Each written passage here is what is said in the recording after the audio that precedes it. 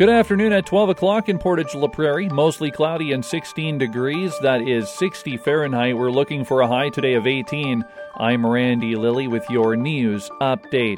The Portage Rotary Club has wrapped up this year's edition of their annual veggie sale, and members couldn't be happier about the results. President Jennifer Campbell Dornan says after the final numbers came in, they were just under $33,000 in sales. She says it's a wonderful accomplishment, and they can't wait to put the money to good use. It goes a lot of different places. Sometimes it's earmarked for specific projects. Sometimes it gets tucked into account so that we can take asks from the community and say, hey, yeah, you know what, we can help out with that. So sometimes that money has a specific place that it's going, but a lot of times it just gets used sporadically as needed. She adds that seeing the community support the veggie sale is always heartwarming, as it shows that their efforts throughout the year don't go unnoticed.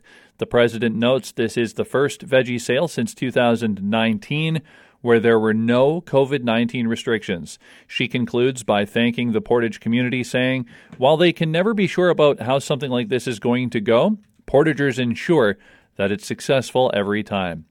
It's election time in Portage La Prairie, and there are campaign signs all over the city. Unfortunately, some signs have been posted that are attacking current councillor Ryan Espy.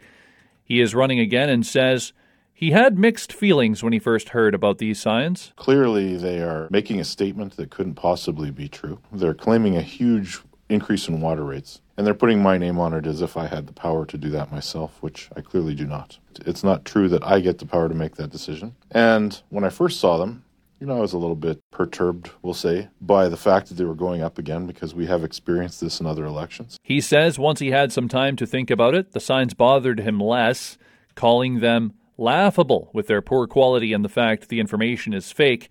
If you have any questions, he says you can always contact him or another councillor. In sports, the Manitoba Major Junior Hockey League's season has begun, and the Stonewall Jets are looking to make their presence felt this season. With a record of 1-1 so far, president of the club, Dale McClintock, says they basically are starting fresh this season. Last year, we didn't have the greatest results in our season. We finished 9th place overall with 9 wins on the season in a 45-game schedule, so we knew we needed to make some changes and just needed to be better, simply put. I believe we had 47 kids show up for camp with a whole new coaching staff. There were no jobs that were secure. Everybody was fighting for their position this year, and you can tell. The Jets will be home to Portagers Ty Hogue and Kai Parker this season. Stonewall will be welcoming the Charleswood Hawks to town on Friday. That's your news update. I'm Randy Lilly. Forecast for today, according to Environment and Climate Change Canada, chance of showers throughout the day into this evening. Wind up to 50 with a high of 18. Low tonight of -1. We could see some flurries overnight. Tomorrow, partly cloudy with a high of 6. Sunny for Friday and Saturday, highs of 11 and 19. Partly cloudy on Sunday, high of 13. Around the region, Brandon mostly cloudy and 18. Winnipeg mostly cloudy and 16.